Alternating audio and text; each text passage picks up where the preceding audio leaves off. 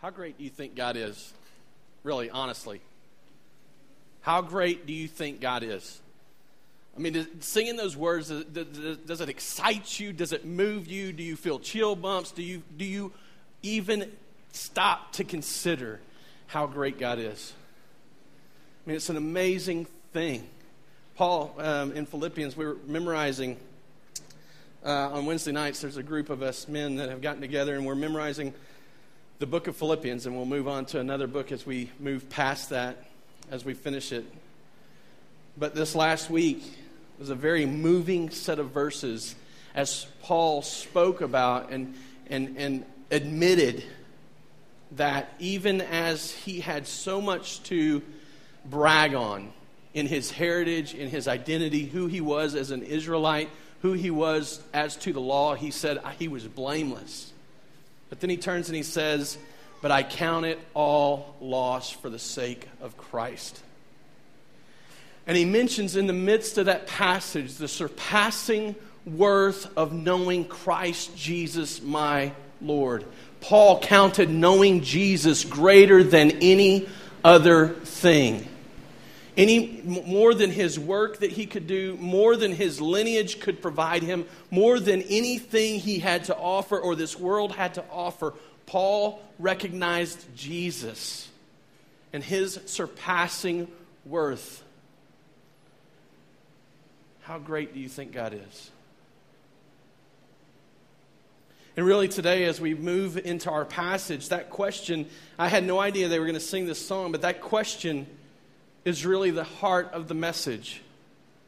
It's really at the heart of what this passage is going to bring us to. Acts chapter 4, if you've got your Bibles, you can go ahead and turn there.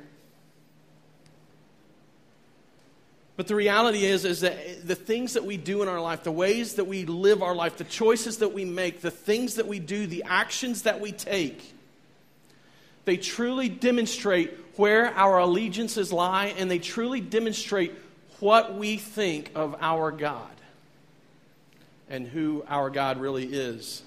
You see, you and I, as humans, cannot be neutral in the spiritual war that rages around us. We cannot be neutral. It's impossible. We can't opt out of this. It's not like we can be Sweden and say, well, we just don't want to take part. And then here and there do little things along the way that demonstrate we really want to be a part of it. Or that at least take part in it. We can't be neutral in that. The things that we do, the things that we think, the words we say, the actions we make, inadvertently, whether intentionally or not, demonstrate where we stand.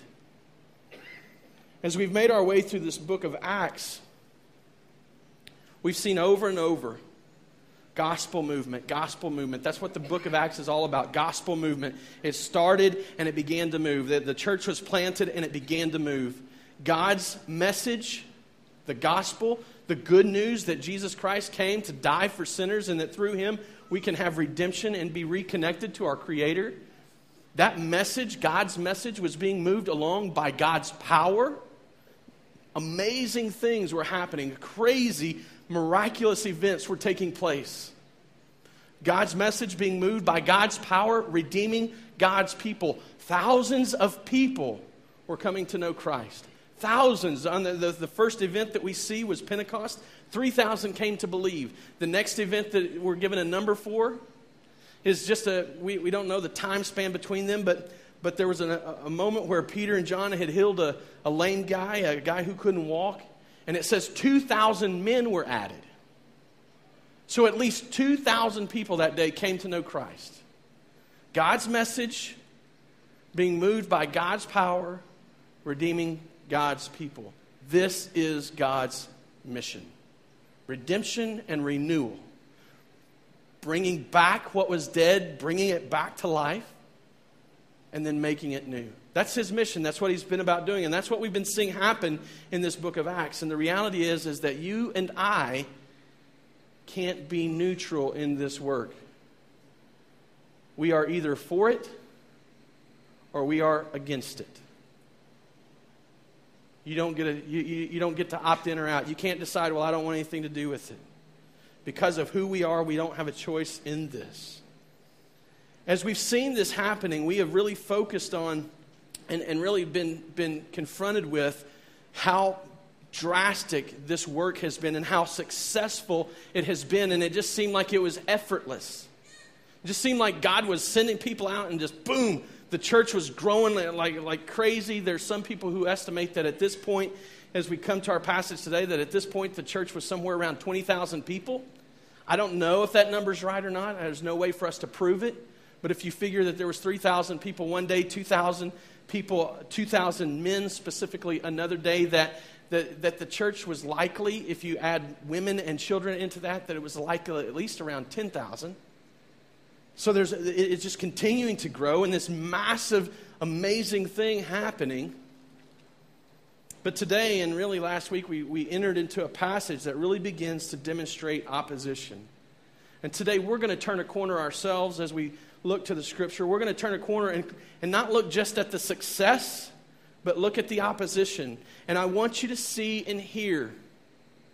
I want you to carry this, and I want you to think about this. That there are two sides in this war. There are two sides. And you will align with one of them, whether you intend to or not. It's extremely important that we think about what we're doing and that we pay attention to where we're headed and then we think about the actions we take. Acts chapter 4, we're going to start in verse 32 this week. Let me just give you a little backstory so that before you get into it, you understand what happened. Peter and John went up to the temple. They were going about normal life. They went up to the temple.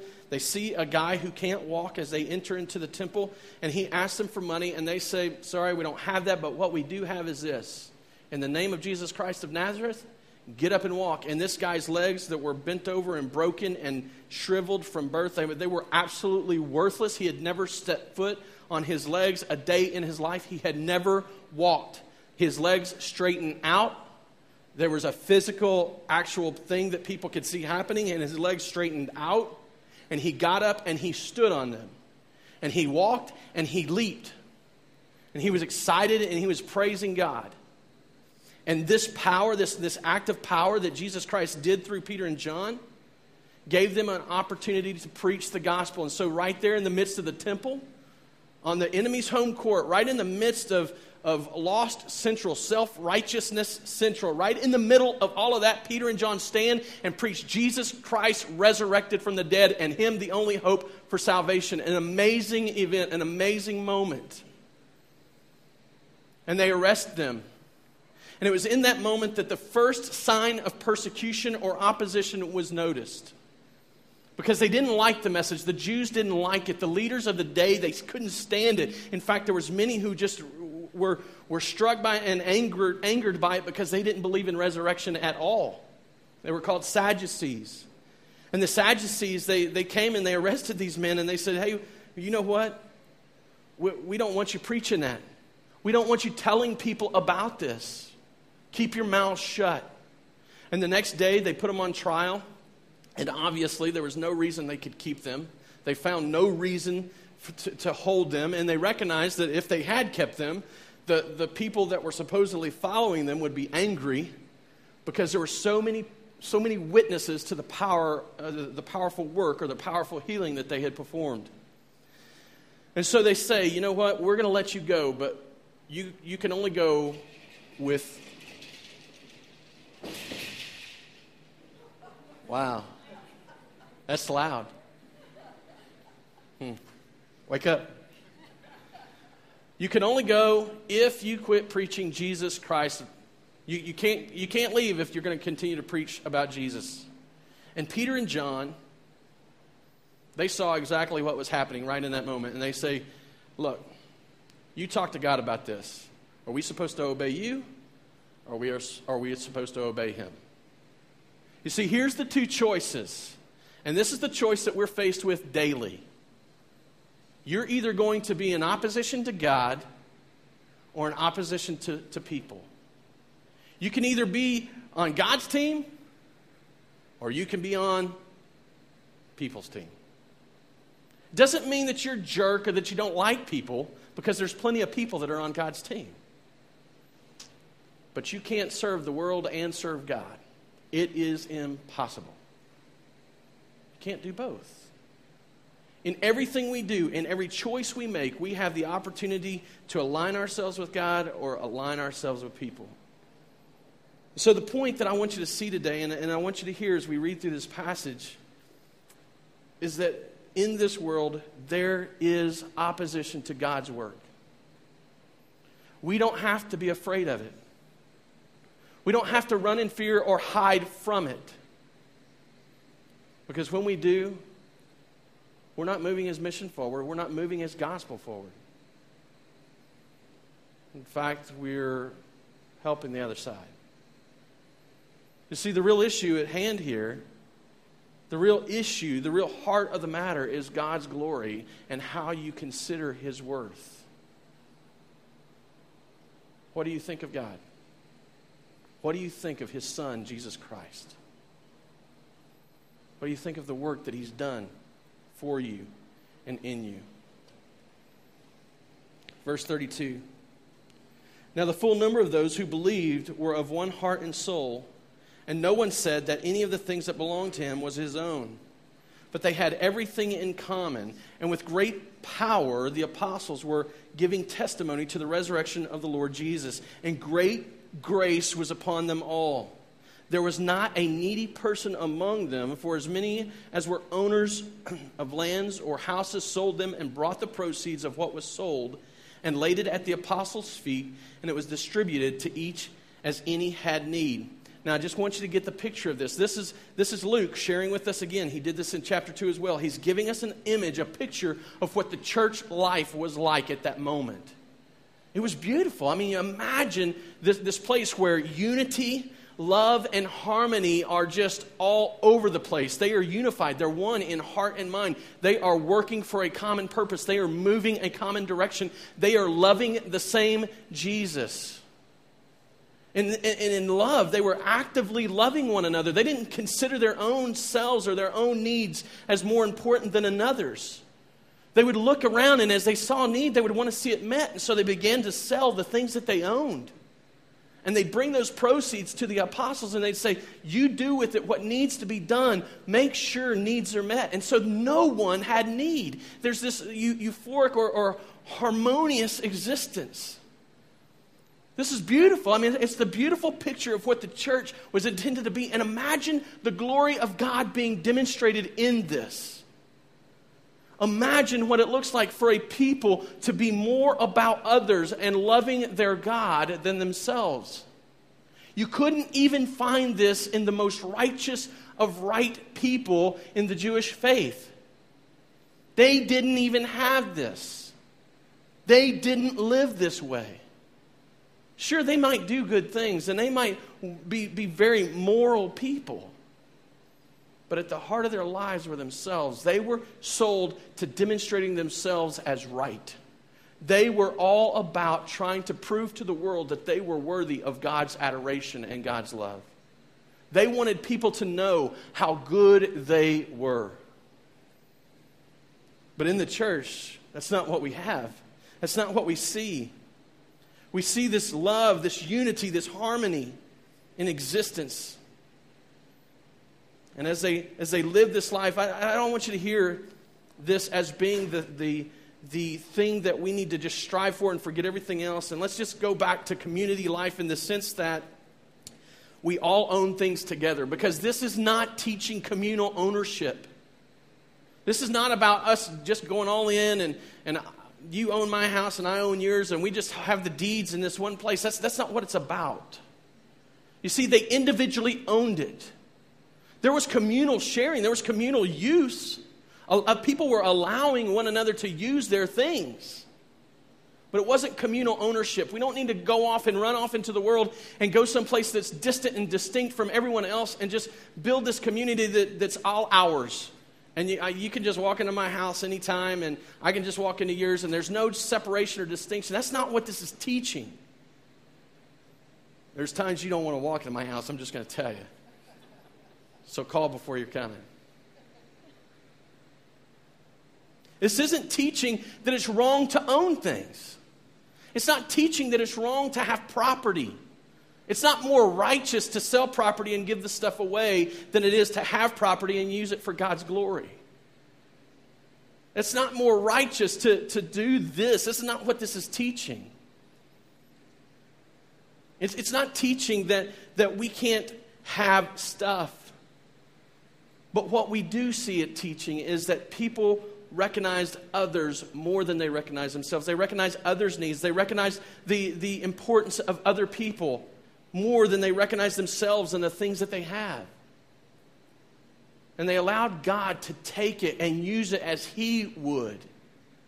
And they allowed Him to bless others, to serve others' needs, to grow the church, not just in size and the number of people, but in its strength and its ability to perform and its ability to live life and do life in such a way that it demonstrated His glory in the midst of darkness. And seeing it, it's so beautiful. It's an amazing picture. And he goes on to share about a particular man. In verse 36, Luke writes, "Thus Joseph, who is also called by the apostle Barnabas, which means son of encouragement, a Levite, a native of Cyprus, sold a field that belonged to him and brought the money and laid it at the apostles' feet." Now, here we have specifically what Luke is just sharing in general. Barnabas, the same Barnabas that would later go with Paul on his mission trips, or at least his initial mission trips. So as Paul would go out and travel around, Barnabas was with him, doing the work with him. Barnabas was also called an apostle. I think it's around in Acts 13 or 14. Barnabas also was the guy that when Paul was angry at this young guy, Mark, for making a mistake, Barnabas stood up in opposition to Paul and said, "You're wrong, man. You really ought to let him go with us. He's got good things to do. He's got opportunity. He's one of God's children. He should be going with us." Barnabas stood up in opposition to Paul, and Paul, when he wouldn't do it, they wouldn't agree, they split ways and they went different directions.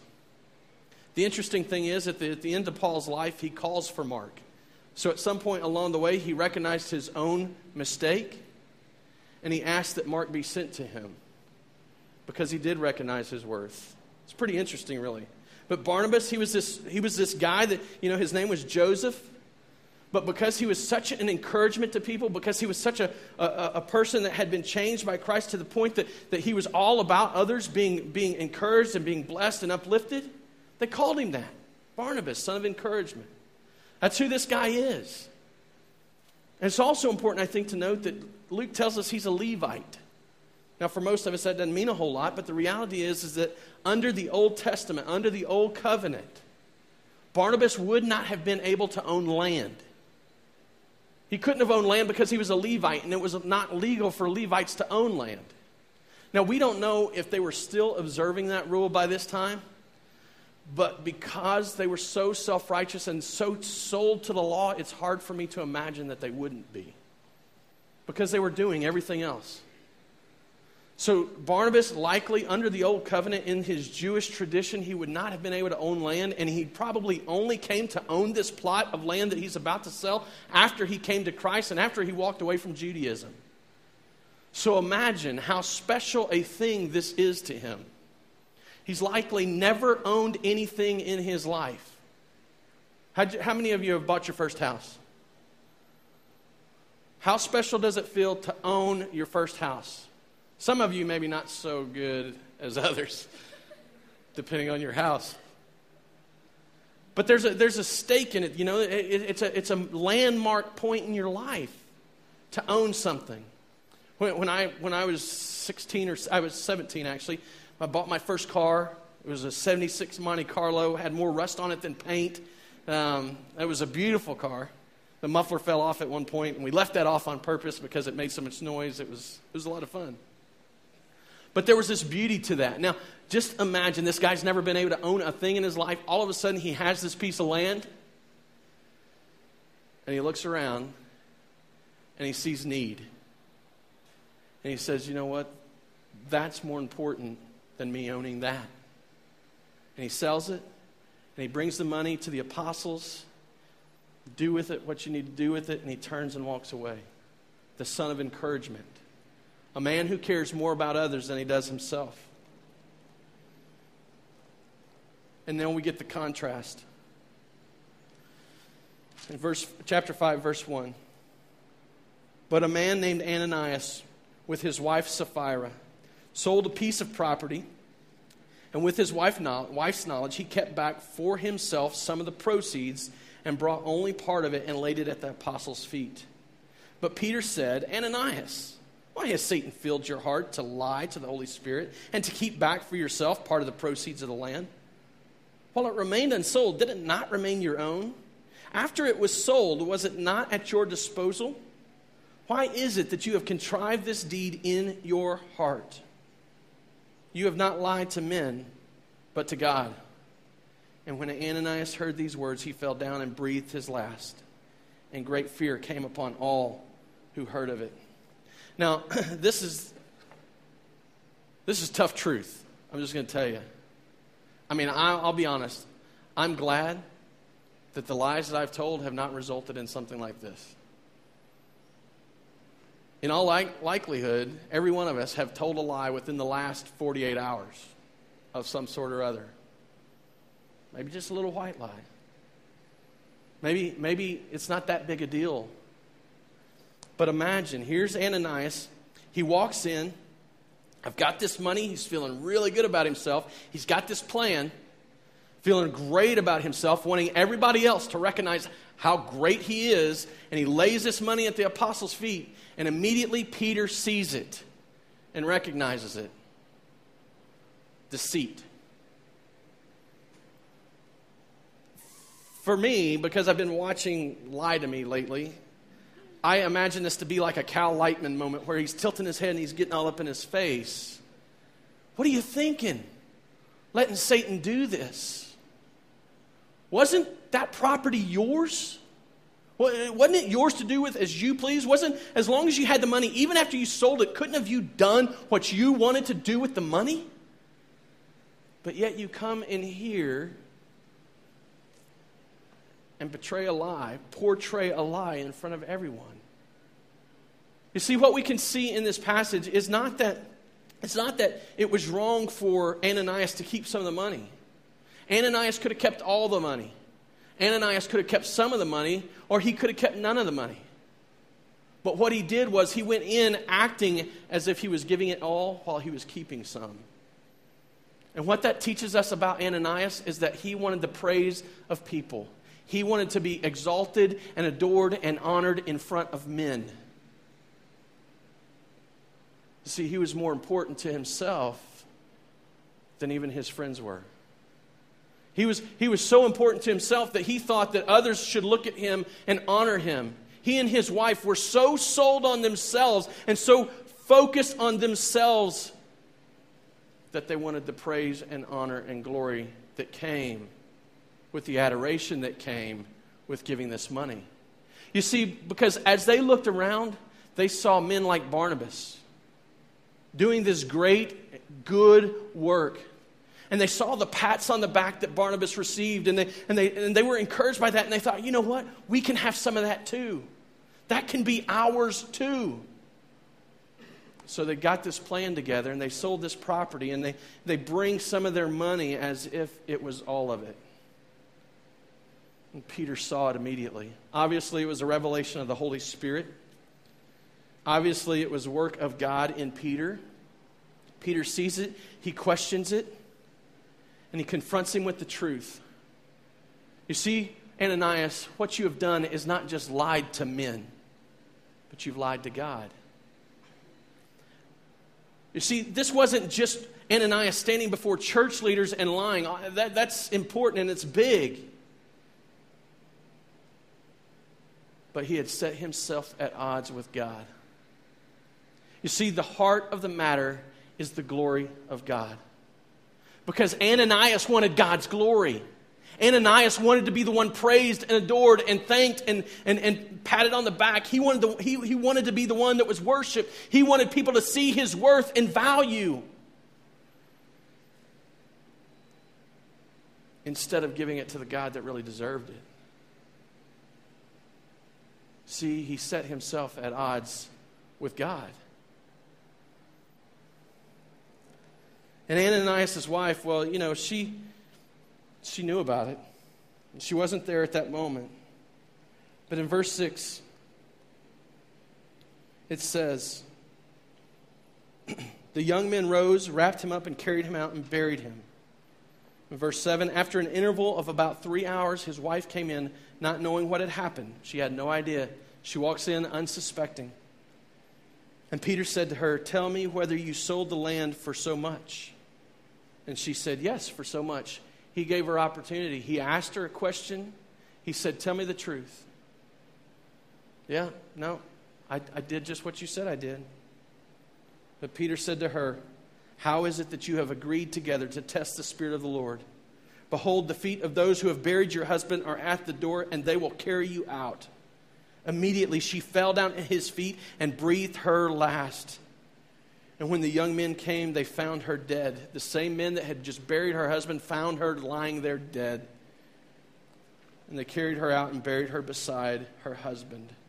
And great fear came upon the whole church and upon all who heard these things.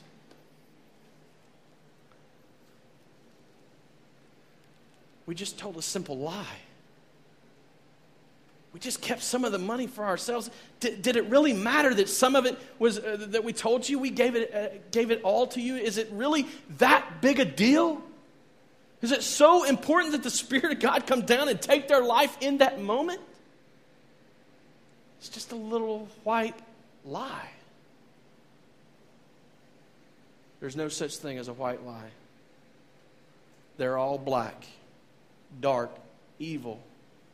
Oh, but I'm just trying to spare her feelings. I'm just trying to be nice. It's just laziness because you don't want to go through the work and effort of really loving someone as you should. We lie to protect all kinds of people. But it's because we don't want to deal with the truth. Every lie we tell sets us in opposition to God. He is the author of truth. In him is no lie. Jesus said, I am the way, the truth, and the life. The Holy Spirit, when Jesus said he was going to send the Holy Spirit, part of his job was to lead us into truth. Satan, his adversary, is the father of lies. Every lie we tell sets us in opposition to the truth and therefore sets us in opposition to God. The first thing I want you to get from this is that, you know what, it doesn't seem like it's that big a deal. It doesn't seem like it's that big of a problem. But the truth is in God. And his glory is revealed in truth, not deception, not lies. Every time we lie, we're undermining the truth of God. Every time we have to stand and trust in some deception that we weave, it's because we're not trusting in God. Now, there's a lot of people that would say, oh, there's times that you can lie. Because in the Bible, it says, that some of these people lied and good things happened. The Rahab, she lied and she hid the spies that were from Israel. And God, man, he counted her work as righteous. How could it be that a lie would be evil? I'm just going to tell you, I'm going to be honest. And there's a couple of other instances from Scripture. How God works in spite of our brokenness and fallenness is oftentimes a mystery. It is oftentimes unexplainable and not understandable in finite human perspective terms. But he has told us to live in truth, to trust in him, to trust his truth. And if we tell lies, who does it demonstrate we're really trusting in? If my life is built on a lie, it's because I'm scared that at some level, in truth, I'll be rejected. In truth, I'll be seen for who I really am. consider the sin beneath the lie. Ananias and Sapphira, they saw the appreciation that others got. They wanted it. They wanted to experience it. They wanted to know it. They wanted to be worshiped rather than worshiping the one who deserved to be worshiped. And this is a pattern that's been evident ever since the fall. Ever since the first sin was committed, this was part of what undergirded that. This deception, this lie that we deserve to be in a place of exaltation. Eve, as she's standing there being tempted, she saw that the fruit was good and that it would make her like God. She ate. Our whole life in the flesh, our whole existence in the flesh is about stealing God's glory, about not recognizing His worth, about not seeing Him as God, about not being grateful for Him as God, about trading the truth for a lie and standing up as if we deserve something or are owed something. The Israelites, as they were given the 10 Commandments, they were expected to follow all 10. But to break any of them, to commit adultery, to covet another's stuff, to tell a lie, that broke the first one. You see, because you can't live this way, you can't be sold to deception and still honor God as the only God. It's impossible. It's been the pattern since the very fall of man. Paul wrote in Romans 1 that the foundation of fallenness, and ever since then, that all other sins come from this. Trading the truth for a lie. The lie that Ananias and Sapphira told may have seemed simple, may have seemed small, may have seemed like it wasn't that big of a deal.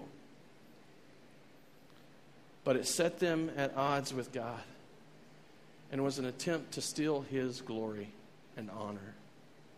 Because at some level they thought they deserved it more than He did. Here's the ironic point to be made.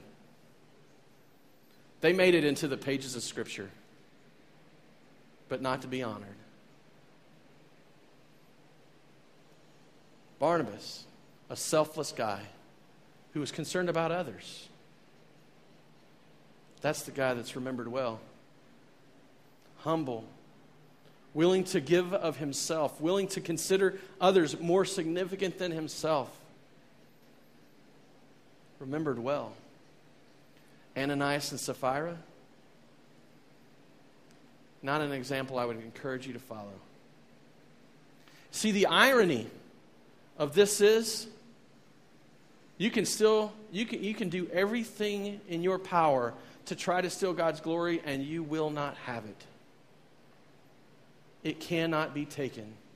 God will be glorified by the evidence of His grace and mercy in your life, or He will be glorified by the justice and righteousness and holiness and perfection that's demonstrated as you are condemned.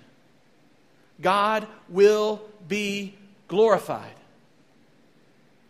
We can't stop it. And we can live in His truth.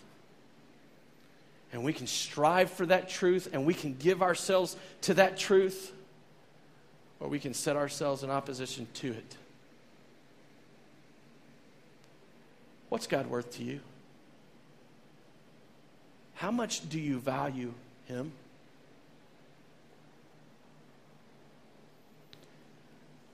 Something else I want you to take from this passage is that the fear of God is a good thing. In fact, I think it's the very reason that God acted in the way that He did. It's twice Luke tells us, once after Ananias dies, once after Sapphira dies, he tells us that the fear of God fell on them all.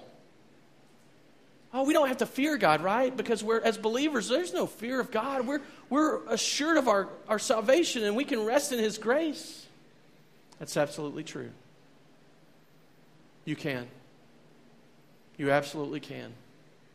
But the fear of God for these saved people became a motivator What did it motivate them to do? To live a life distinct from the rest of the world. I mean, imagine how different would the church look today? How different would the church look today if rather than emphasizing His grace and our freedom in His grace, if we recognized the fear that He is owed, that He deserves? How different might we act if we thought that at any moment, He could just take you and end you? How different might you act if you knew that God was watching everything you do, even the smallest white lie, and at any moment you could fall down dead? But see, that fear motivated them. And that's a good thing. It's not bad to be motivated by the understanding that God can take us. You see, we don't have anything to fear in this world but the one who can destroy our soul. We have no one to fear but Him. And while, yes, we have assurance of salvation, and while, yes, we can rest in grace, we must recognize we have been called to a distinct, holy life. Because God has done this, He says now, you live like it. I think that fear in our lives might make a big difference. The fear of God gives boundaries. You see, the idea here is that we do have freedom, but that we can't just run around sinning because we feel like it. Grace is not licensed to live as if we don't have any responsibilities or any cares or concerns in the world. It doesn't mean that we get to do whatever we want now. Oh, I got God's grace. I'm living in grace. There is no reason for me not to kill, not to lie, not to cheat, not to harm. And see, that's not what grace is about. You've been given grace, yes. But in that grace, He says, now you're mine. Represent me well. You see, back to that passage from Philippians, Paul is talking about how he has found that nothing is worth knowing Jesus Christ. He says that distracting. That nothing is worth knowing the surpassing worth of knowing Christ Jesus my Lord, that He has suffered the loss of all things. And He counts them as rubbish that He might know Christ. It's an amazing picture, an amazing idea. And then He says, but I don't want you to assume that I have already obtained this or that I am already perfect. But I press on to make this my own. Because Jesus has made me His own. See, what Paul is saying is that because Jesus has made me His own, I am going to persevere. I am going to endure. I am going to strive for perfection. I am going to strive to live in a way that honors and glorifies Him. I am going to do the best I can to measure up, even though I know I can't, because He's made me His own. You see, sin is a very serious issue. God takes it very seriously. For those of us of the Calvinist perspective that we trust in God's sovereignty and in salvation, and we look to His election, and we recognize that He chose us for salvation.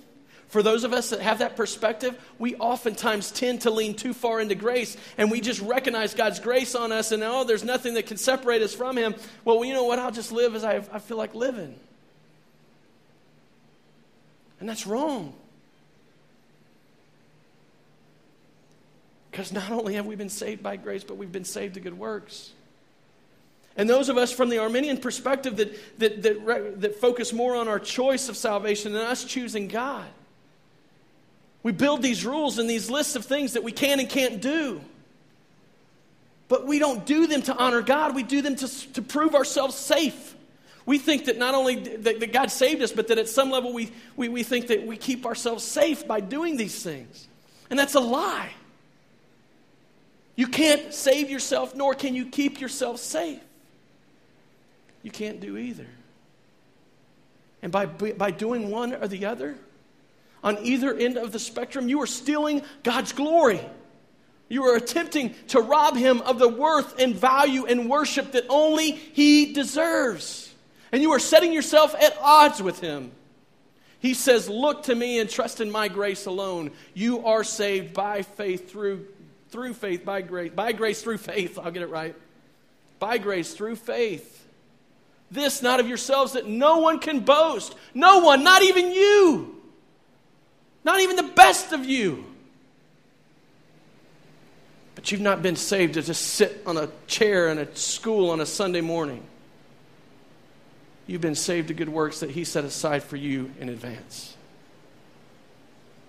You see, we have been saved by grace to good works.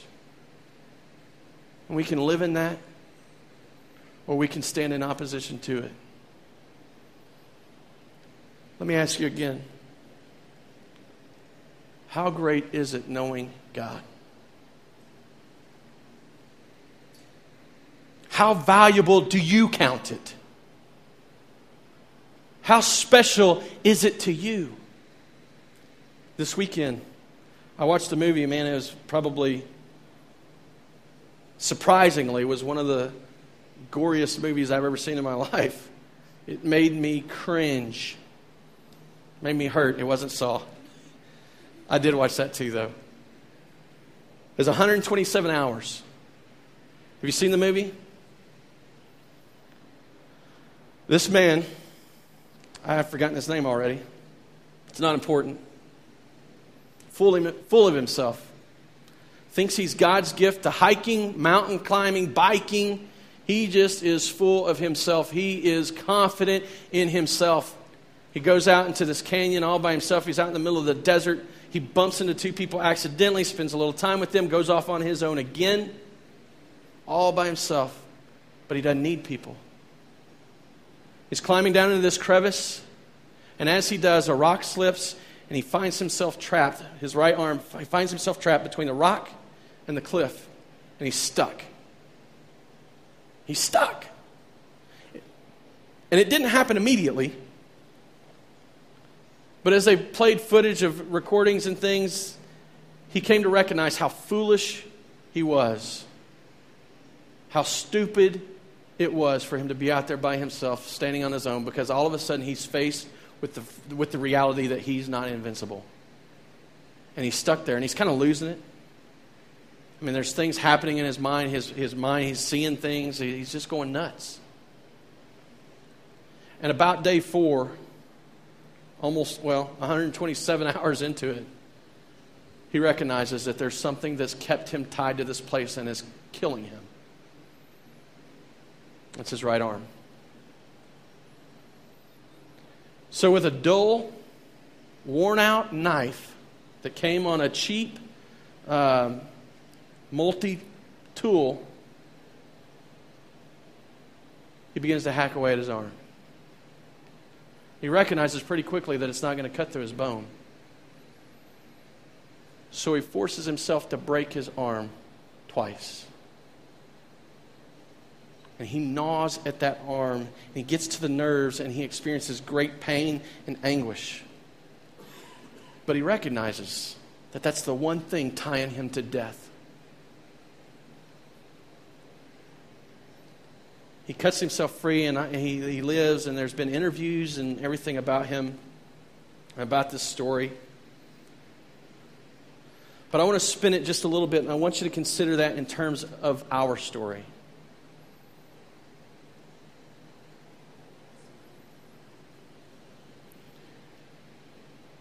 What is it that ties you to this world? What is it that's got you trapped and pinned? Is it your physical stuff? Is it your desire to be honored above God? Is it your identity? Is it your lineage? Do you think that in some way you deserve something more? What is it?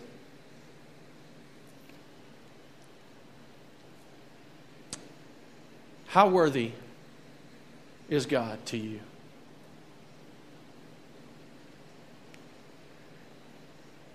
Is he worth cutting that off? Is he worth ridding yourself of that? What's really at stake is God's glory. He will be glorified. He will be honored. He will be worshiped. You can stand in that truth and align yourself with it and live in that truth at the neglect and humiliation of yourself at times. You can receive great benefit in it, of course. But that means letting go of everything this world has to offer. How worthy is God to you? How great is He to you?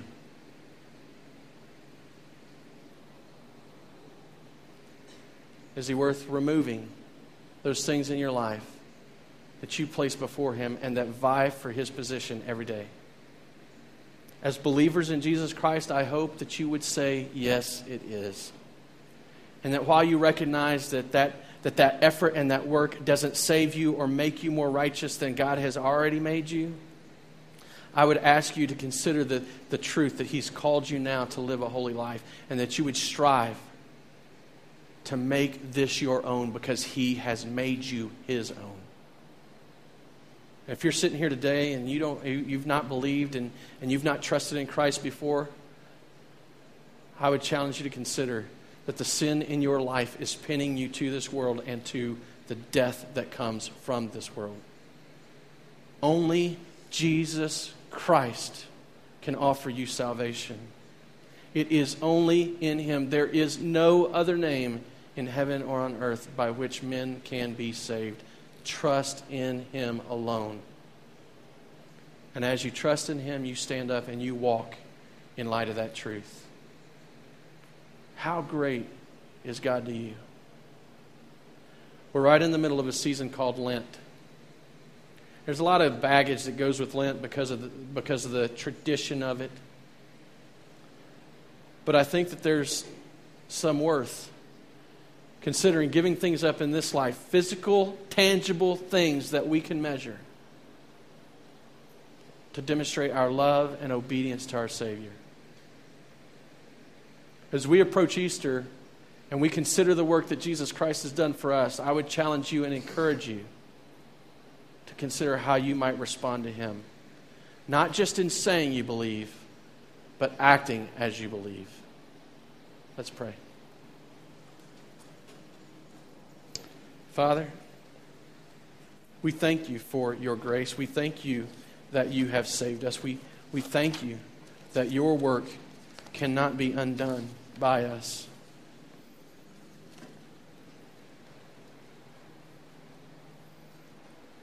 But I do pray that we would hear the words today from Your Scripture, that we would see the example set in these two offerings, these two gifts given.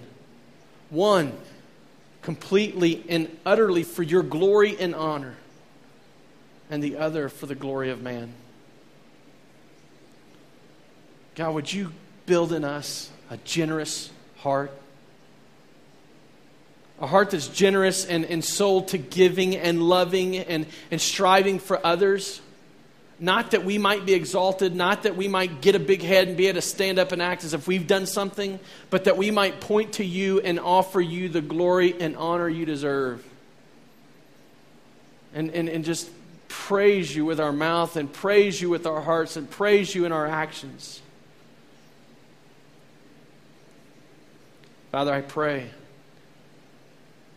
that we would be examples of Your glory. Not because of the condemnation, but because of the grace and mercy You're bestowing on us, because of the good work You're doing in us. I pray that You would motivate us with the understanding that You are sovereign and that You are it, that there is no other. Everything else leads to death, and that only You can bring life. I pray, God, that if there's one here today, anyone here today, that's never trusted or is holding on to some action or work that they've done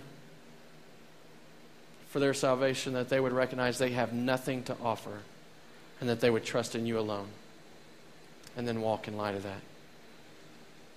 We love you. Father, we thank you. Jesus, we are so grateful for your work. Holy Spirit,